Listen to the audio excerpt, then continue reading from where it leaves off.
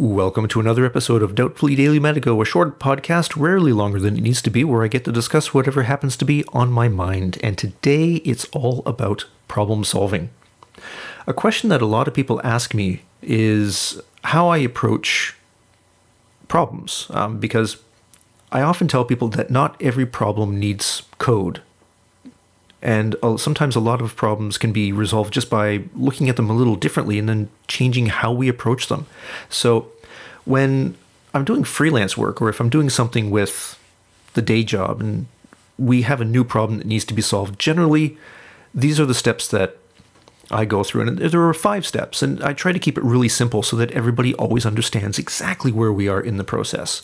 And the first thing is to identify the problem that needs to be solved or improved. Because a lot of times we do have solutions. It's just, is it the best one? Can we improve it?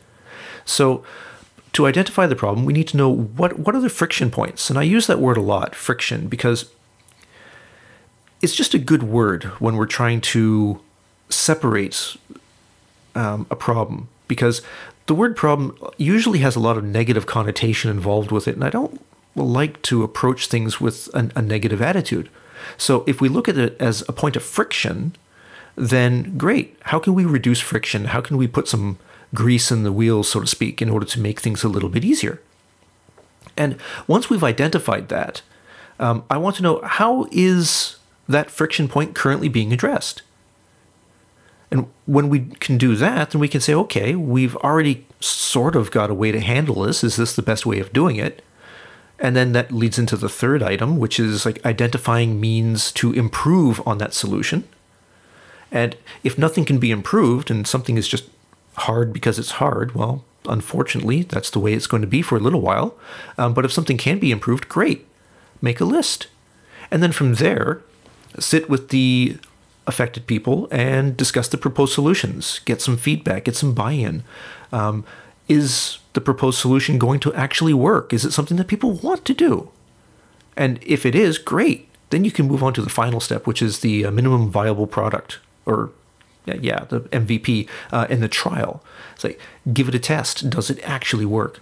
So this is something that I've done with a bunch of my clients and at the day job. But for the moment, I'm just going to talk about a particular instance that I had with one of my clients many, many years ago. This is back when it was uncommon for people to know where a bus was. And now here in Japan anyways, like, you always know where your bus is. You can go online and see that the next bus is going to arrive in 3 minutes. And guess what? It arrives in 3 minutes because the buses are sending their GPS telemetry all the time now. But for this particular client, they run a ski resort, and they have a pair of shuttle buses that go between the ski resort and the nearest little airport. And because it's a ski resort, the buses are sometimes late because of bad weather. And of course, it's in the mountains, you're surrounded by snow, of course there's going to be bad weather. And so what the ski lodge needed, and what the guests needed, was to know, where is the bus? Am I going to wait a long time? And things of that sort. They needed to have this information. And so that was the problem that needed to be solved. Where's the bus? And then from there, like, how was that issue currently being resolved? And what the company was doing was this. Every 30 minutes, somebody at the office in the company would call the bus drivers and say, where are you? And then the bus driver would say, I'm on the highway over by exit number 55, and I should be at the station or at the airport in 25 minutes because traffic is pretty light today. Something like that. And they would do this every half hour. Does that work? Absolutely. But that still means that you need to call the driver. The driver has to answer the phone while he's driving, which is technically illegal in this country and in many other countries. And it was a very manual process. And then what did you do with that information? You wrote it down so that if a guest called the ski lodge to say, hey, where's the bus? It's 10 minutes late. Then somebody at the phone would have to answer the phone and say, oh, that's right. I'm sorry. The bus is 25 minutes late. It should be there in 15 minutes. That's a very manual process, and not a particularly good one at that. because it involves too many people, too many steps. And if you have a lot of people calling saying, where's the bus? then you just run out of phone lines, and then people get busy signals, and it's just not good for anybody. And so how could we resolve this? Well, we could resolve this with software, because at this point in time, this was, I think, 2012 when I was doing this, a lot of people had smartphones, because after the 3/11 giant earthquake in Japan, it was after that everybody went and got a smartphone, because at the time of 3/11, the telephone infrastructure just fell apart. It could not keep up with the load of everybody making phone calls, calling friends and family to see if everybody's okay. What didn't break, however, was the internet. The internet kept working. And so smartphones would use the internet, and everybody just switched over to that almost instantly. Within 6 months, all the flip phones that Japan has been famous for 20 years vanished, and everybody had either an Android or an iPhone in their hands at all times. So, great. These things have GPS devices in them, and you can access those through the browser or through applications and things of that sort. Great. That's what we did.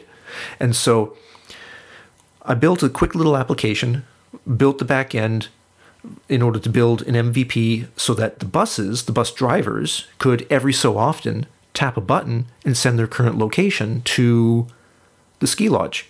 And then the ski lodge now had a new website which had the location of the buses on the actual website, so that this way a person could be waiting at the airport.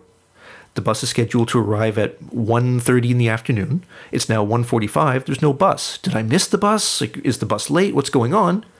Check the website, and it says exactly where the next bus is. And if it's running late, it'll say it's running late. And if buses run early in this country anyways, they stop and wait at the bus stop. They don't keep going like they do in some other countries like Canada. So this resolved a lot of issues.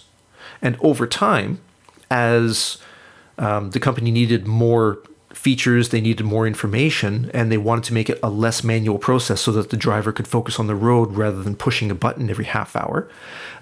We were able to automate this by having an application that ran on the phone in the background to just go and update the bus's location.